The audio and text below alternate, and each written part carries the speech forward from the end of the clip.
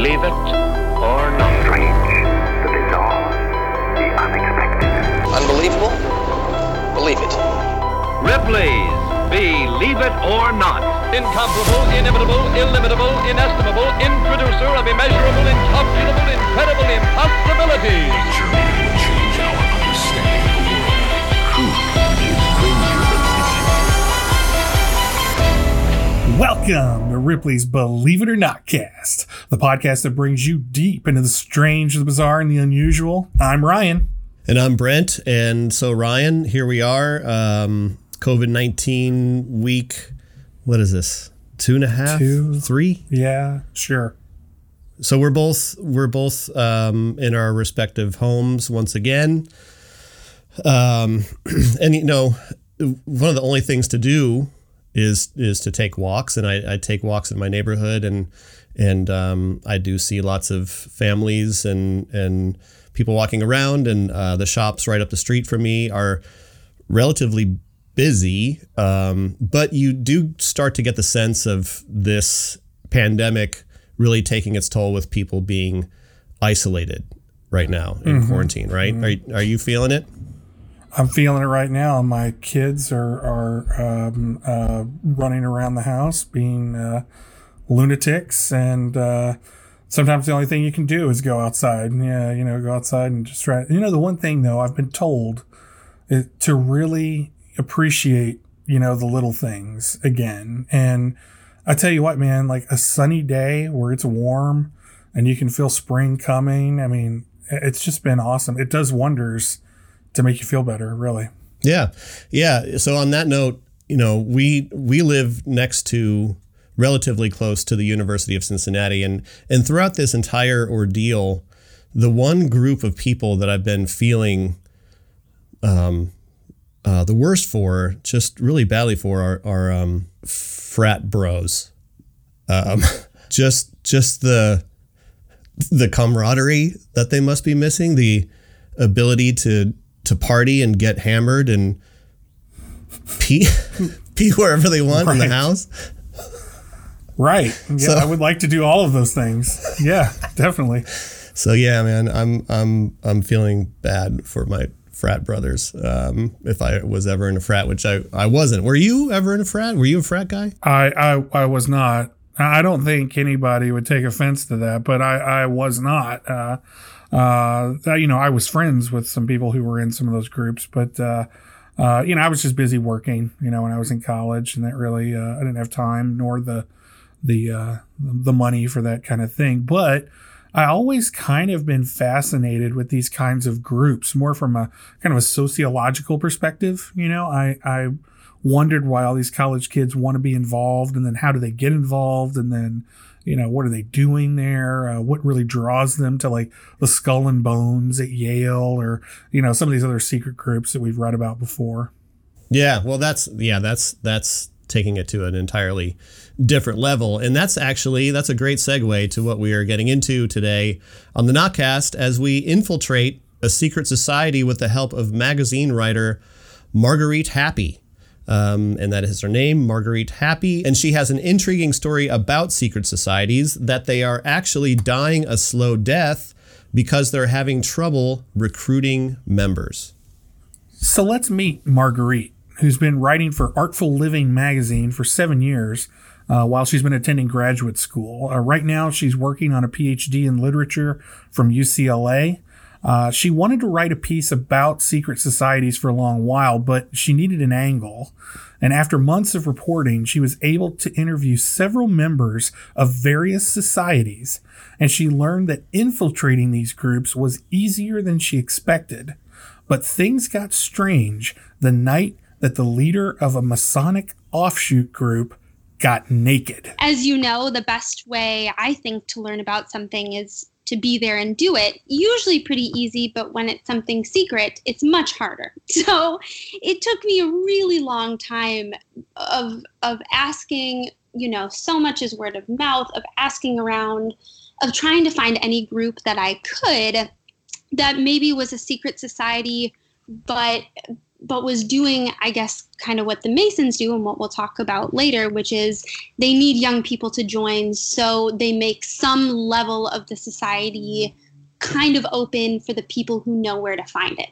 So I came across in my research the Ordo Templi Orientis, which is a rather old secret society that has sort of recently come back into news headlines in terms of being attractive to millennials, because there was a famous British socialite named Peaches Geldof who actually died of a drug overdose. But before she had done that, she had made it quite clear that she was affiliated with the society and was advancing in the stages of their rituals and had gotten tattooed about them and so on and so forth. So I knew that they were popular with young people, and there had to be a way I could get in. Smart. So I emailed them, and this is the other thing that just I find hilarious is how many secret societies, in fact, are easy to find if you know what you're looking for. You know, like the Illuminati's quote unquote website, or groups that need to be visible because they need members. So it's increasingly difficult for them to be secret.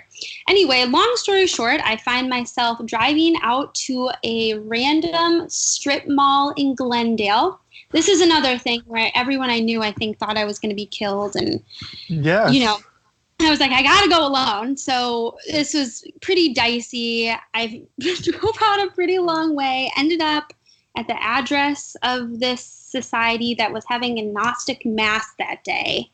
No clue what that was. Went through this random tiny door of a random strip mall in Glendale. It did not look like much. But I decided, you know what, you just have to go for it. And it was unbelievable. I mean, I don't know how much detail you want about the experience, but it was probably the most interesting part of writing this story, actually, because I learned a lot about how secret societies appeal to millennials today and how they work. So possibly against her better judgment, Marguerite tracks down a contact that leads her to a strip mall in Glendale, California.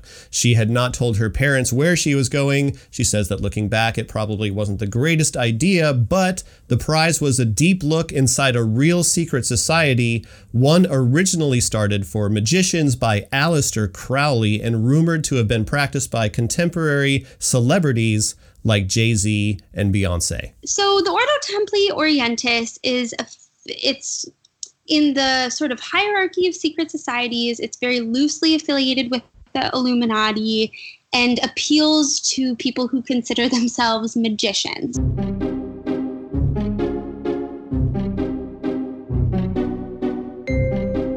So its founder, Aleister Crowley, was an English magician who was known for his use of quote-unquote dark magic and sex rituals. So that's sort of what this society is known for, is being a little off the cuff. It's difficult to tell. Peaches Geldof was one of the most famous ones. There's a lot more speculation than I think actual fact. But Jay-Z and Beyonce have both been identified as using Crowley's lyrics in their music, seeming to be affiliated with his teachings.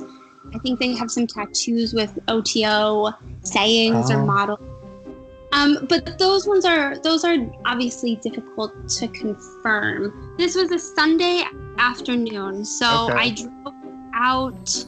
It took me about an hour to get there. No idea what to expect. I knew there would be a mass of some sort, an intro period, and then a reception after.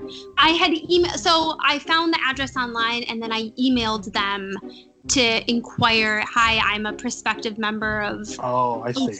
and want to know, I'm really interested in joining. What's the best way to learn about who you are and what you do? Which is probably, it wasn't a lie. Like, I was genuinely really interested in knowing who they are and what they did. So other than that, though, I did not know what to expect. Got it. So you show up, you get to the strip mall there, and there is a door a small door at the address. Yes, that's unmarked. In between a laundromat and a bunch of other sort of out of businesses that were closed. Oh, that's good detail. Okay. Down a long hall. So you walk in, down a long hallway, and then down the stairs. So obviously you can't see what's going on inside. So then to the right, there's a library and some other rooms that are like common areas. There's a patio outside for members to mingle. And then to the left is the ceremony room. So that's where they have the paraphernalia of the secret society, sort of Egyptian themed, vaguely, artwork. And that is where you meet before the ceremony. And then there's curtains across where the ceremony actually takes place. So you can't see what that room looks like until everybody files in a single file line at the same. So you get there and you walk in and you see, and then there are people walking around in robes and masks as well, or no masks, just robes? Not at that point, just the robes at that point. And I found someone and told them I was new. And there was one other new girl who I chatted. She was probably 35. And when I asked her why she wanted to come, I was trying to learn as much as I could about everyone there. And she said, well, I really believe in magic, and I can't find anyone else who believes that magic exists. And so I thought that this could be a good place to come. What about you? And I was like, I'm just looking to learn. Marguerite continued to mingle. She noted that most of the people seemed younger, in their 30s, and had various professional jobs. Unlike the first woman she met, most seemed to genuinely just want to get to know people without resorting to visiting bars or the internet. Still, something seemed a bit off. Only later did she realize that most of the people she encountered were men. The priest takes you aside, gives you a pamphlet. This is when, by the way, I was like, holy cow. I am in pretty deep here. Gives you a pamphlet with the motions that you're supposed to perform during the ceremony, which are specific sort of foot positions, hand positions, chants or mantras that you'll say along with everybody else. And then after that, I just sort of mingled and chatted with other people who are part of the society. And this, I found out, was sort of their intro version. So this wasn't going to be, the second order, third order, fourth order ceremonies were much more private. I would have not been able to walk into those without undergoing the proper certifications. You leave your bags and phones outside, so you don't have access to them during the ceremony. And your shoes. Yeah. So this isn't a thing where, if the ceremony starts and you don't like it, you can head out. You're pretty locked in. What I was most interested in was that there were a lot more young people there than I had anticipated. So I thought that was really interesting, and everybody seemed very serious, very committed, and whatever. And I sort of didn't know what was coming, so I didn't know that there was anything to be nervous about.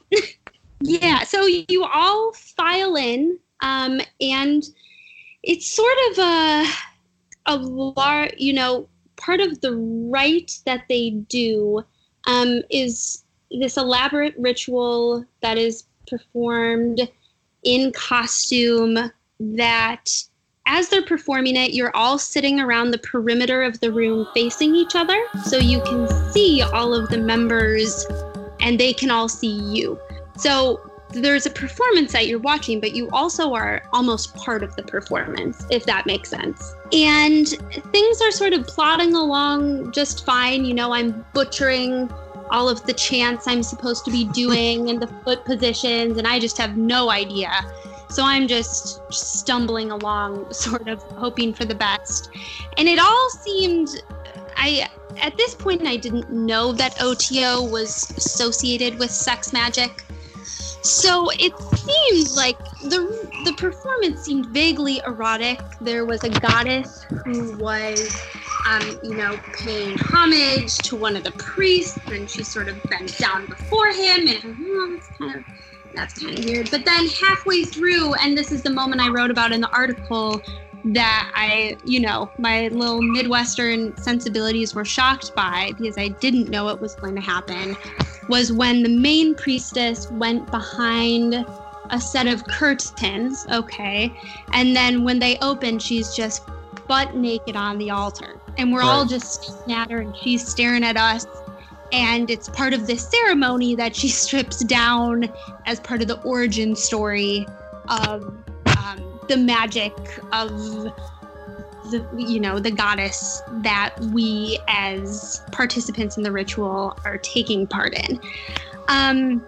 And so then you're all meant to take quote unquote communion. So I'm just watching people stand up, recite this sort of elaborate chant, and go up and kneel in front of the naked woman and drink their wine.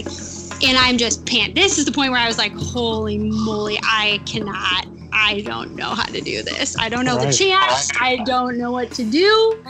I can't leave because I'm on the opposite side of the room and my shoes are gone, and you can't get up and just walk out. So I sort of pant. The girl next to me is crying.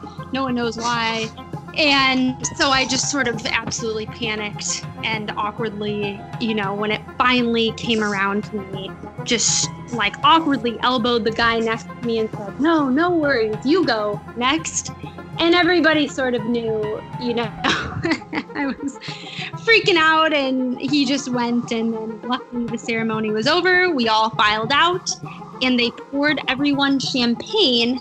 And then they sort of talked about the accomplishments of each of the members, many of which who were fairly illustrious. There were professors at the University of Nevada who were members. They sort of went in order, and then it was just time to mingle and chat with other members of the society. Marguerite stayed for a bit longer, gathering information from other initiates, chemists, scientists, and engineers, among others. What she realized was that, like in so many situations, people were just looking for a community to connect with in a tangible way. While the ritualized sexual activities may have set some of these groups apart, they also made her wonder, why were people interested in secret societies in the first place? After months of reporting, her story was coming into focus. Secret societies were losing their luster because they were becoming exceedingly transparent in order to recruit. Exactly. And for the very reason that I could find the secret society online, that they had an email address, that they were findable.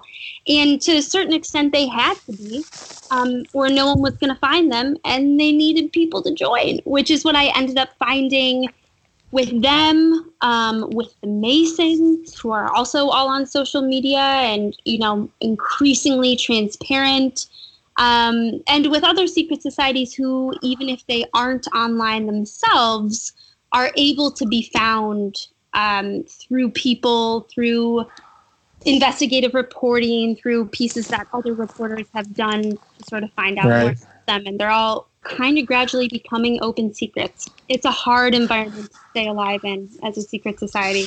I think the idea of belonging to something and being part of something is an essential human need. And secret societies give us the ability to feel as if we've been chosen and we're special and we're different than other people. We're worthy of being in on the secret. Which is really what the conclusion of the article ended up being, because historically, that's how they've evolved. The Masons, and I go into some of this history in my article, really evolved as a political unit designed to have influence and power. And if the Masons endorsed you for a political position, you were practically a shoo-in, right? You were chosen. You had some quality that the other guy didn't have. And I think still today in college, secret societies are probably thriving there more than anywhere else, although still dying. But when you go to college and you're alone and you don't know anybody and you want to feel wrong, that's such an easy and automatic way to do it, you know? And The Secret makes it more exciting. I talked to people who had been in Yale's Skull and Bones Society, a couple other Yale societies, a couple editors and people who knew men in the Bohemian Club, which is outside of San Francisco. And in any interview I found, the answer really was that it was too dangerous to be in a secret society. If you're in one like the Bohemian Club, that's for powerful decision makers, especially in this age of Me Too. It's no longer a great look to be caught going to a secret society, whether or not what you're doing there is on the up and up. The idea that you're hiding your activities, if you're a person in a powerful position, is frowned upon more now than I think it's ever been. We don't like to feel that politicians have secrets. And now when there's Twitter and Instagram and Snapchat and social media, those secrets can be found out really, really fast. And I think it's dangerous, frankly, for a lot of people who maybe would want to do whatever rituals under the cover of night. I think it's dangerous for their reputations in a way that social media and technology makes possible that we've never really had before in human history. So an offshoot of the theory is that it's becoming too dangerous to be a part of secret societies. Dangerous for the reputation, that is. People used to join these groups to improve their social standings and ensure their upward mobility. Now they're avoiding them for the same reasons. Of course, it's natural that societal groups of any kind will rise and fall, including new groups that consist mainly of women or younger members. But for now, Marguerite says those groups are hard to find.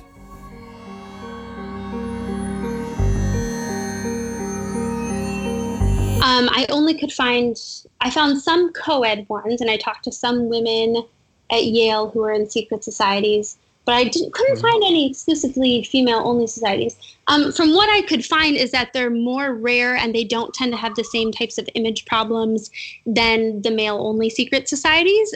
They generally began in a way that was more collegial and recreational and less secretive. But apparently, I think that would be the next frontier of these, is ones that actually aren't in-person secret societies, but that are somehow digital groups or apps or collectives that give people the same experience, but in a 21st century way. I think it's clear that secret societies are hurting right now. I mean, how do you think that they're just doing Zoom meetings? Right, exactly, right? This is not anything I ever would have thought about.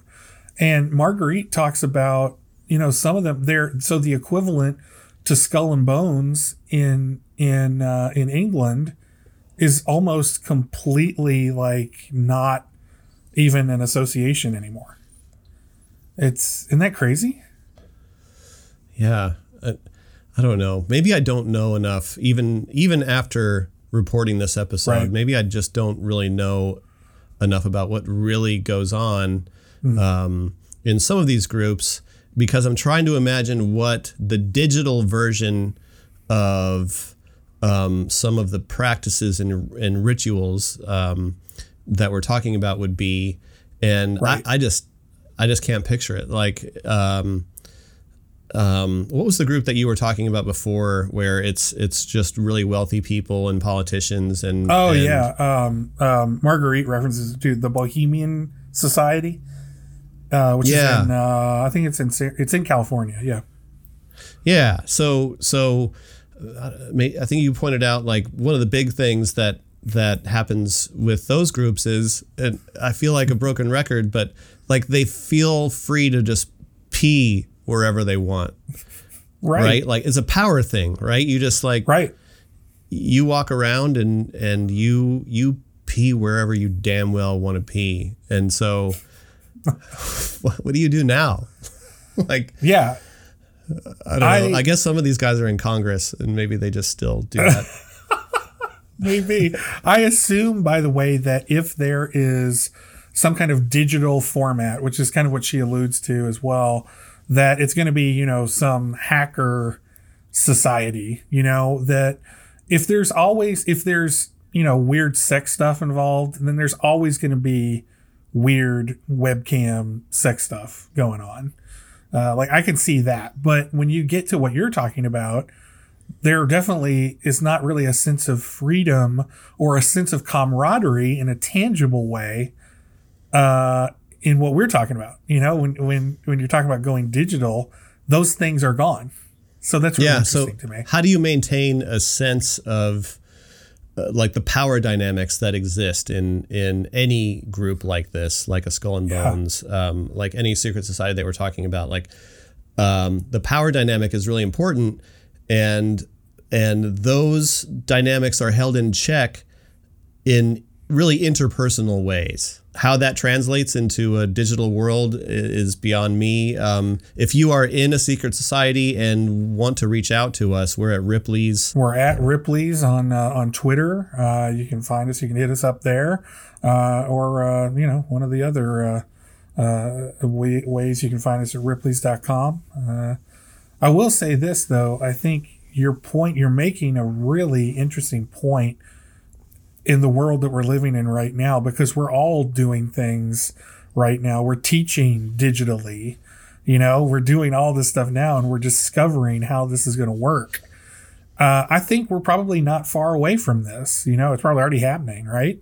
Secret societies in a digital sense. Really, really fascinating to me. Okay, we'd like to thank Marguerite Happy for sharing her story with us today. And because we only scratched the surface of her reporting, we encourage you to go and read her full story. It is titled, Has Modern Society Killed America's Secret Societies? And you can find it at artfulliving.com. Just search secret societies and you will find it. So did you know, Ryan, that there was once a secret society based around pugs? Did you know that? So on our website, Ripley's.com, you can find a story about a German secret society called Mop Orden, or Order of the Pug. Believe it or not. Originally created in the 18th century, a common practice of the group was to kiss a pug's butt as a sign of devotion, and novices were initiated wearing a dog collar while having to scratch at the door to get in. That's what I'm talking about. Like, you're going to miss that, secret societies.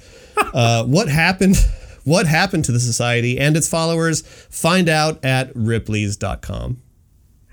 So we've learned a lot in this episode about secret societies, but we bet you didn't know that the happiest place on earth, Disneyland, has its very own secretive club, Club 33, for very important people, which includes celebrities, leaders, and those who just happen to have a whole lot of money. In the heart of the New Orleans sector of Disney's Adventureland sits an unremarkable gray-green door, partially hidden by a potted plant. Nothing special distinguishes it from other nearby entrances except a small sign featuring the number 33 and a brass speaker box with a buzzer. This is Club 33, an exclusive organization whose members pay a reported $50,000 initiation fee and annual membership fees of $15,000. But money doesn't do all the talking when it comes to this members-only experience. With membership capped at a few hundred individuals, it can take years to gain acceptance to these hallowed ranks. Built in 1967, rumors have swirled around Club 33 for decades. Some claim the name alludes to Walt Disney's rumored status as a 33-degree Mason.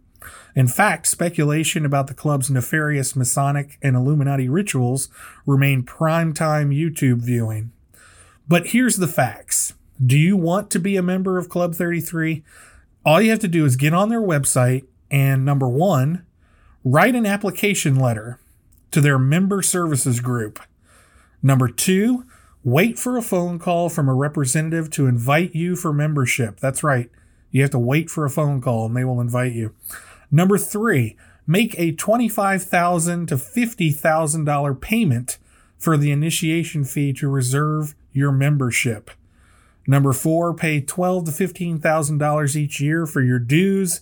And number five, follow all Club 33 rules regarding membership. That sounds a little weird. What do you get for all of that? Do you get like unlimited rides or something? No. You get alcoholic beverages coupled with fine dining, live music, and sophisticated decor. VIPs like Johnny Depp, Kim and Kanye West, and Tom Hanks and wife Rita Wilson have been seen there enjoying an exclusive retreat located in the center of the park where they can kick back unbeknownst to the other guests. It actually seems kind of overrated to me. I mean, the beauty of Ripley's here is that we don't care how much money you make, how dope your latest track is, or how many people saw your latest movie. If you've got a great story, we're going to tell it. It's just how we are. Believe us or not. Believe it or not. Ripley's Believe It or Not cast is produced by myself, Ryan Clark, and Sabrina Seek. Our executive producer is Amanda Joyner. I edit the show. The Notcast is recorded at my house. It's recorded at my house. It's typically recorded at the historic Herzog Studio, home of the nonprofit Cincinnati, USA Heritage Foundation. The Notcast intro theme was put together by Colton Cruz, and our ending theme song is by the band Wussy. If you enjoyed this episode, please review us on Apple Podcasts. If you have comments, questions, or ideas, email us at notcast@ripleys.com or tweet @Ripley's. Next week on the Notcast, we follow in the footsteps of some of the greatest archaeologists in history as we hunt for one of the most famous, mysterious, and possibly powerful biblical relics of all time. So remember, don't look, Marion, keep your eyes shut. We're bringing you the Ark of the Covenant next week on Ripley's Believe It or Not cast. Originally created in the 18th century, a common practice of the group was to kiss a pug's butt as a sorry. Hold on. That's so good. There's aliens in our midst. There's aliens in our midst. There's aliens in our midst. There's aliens in our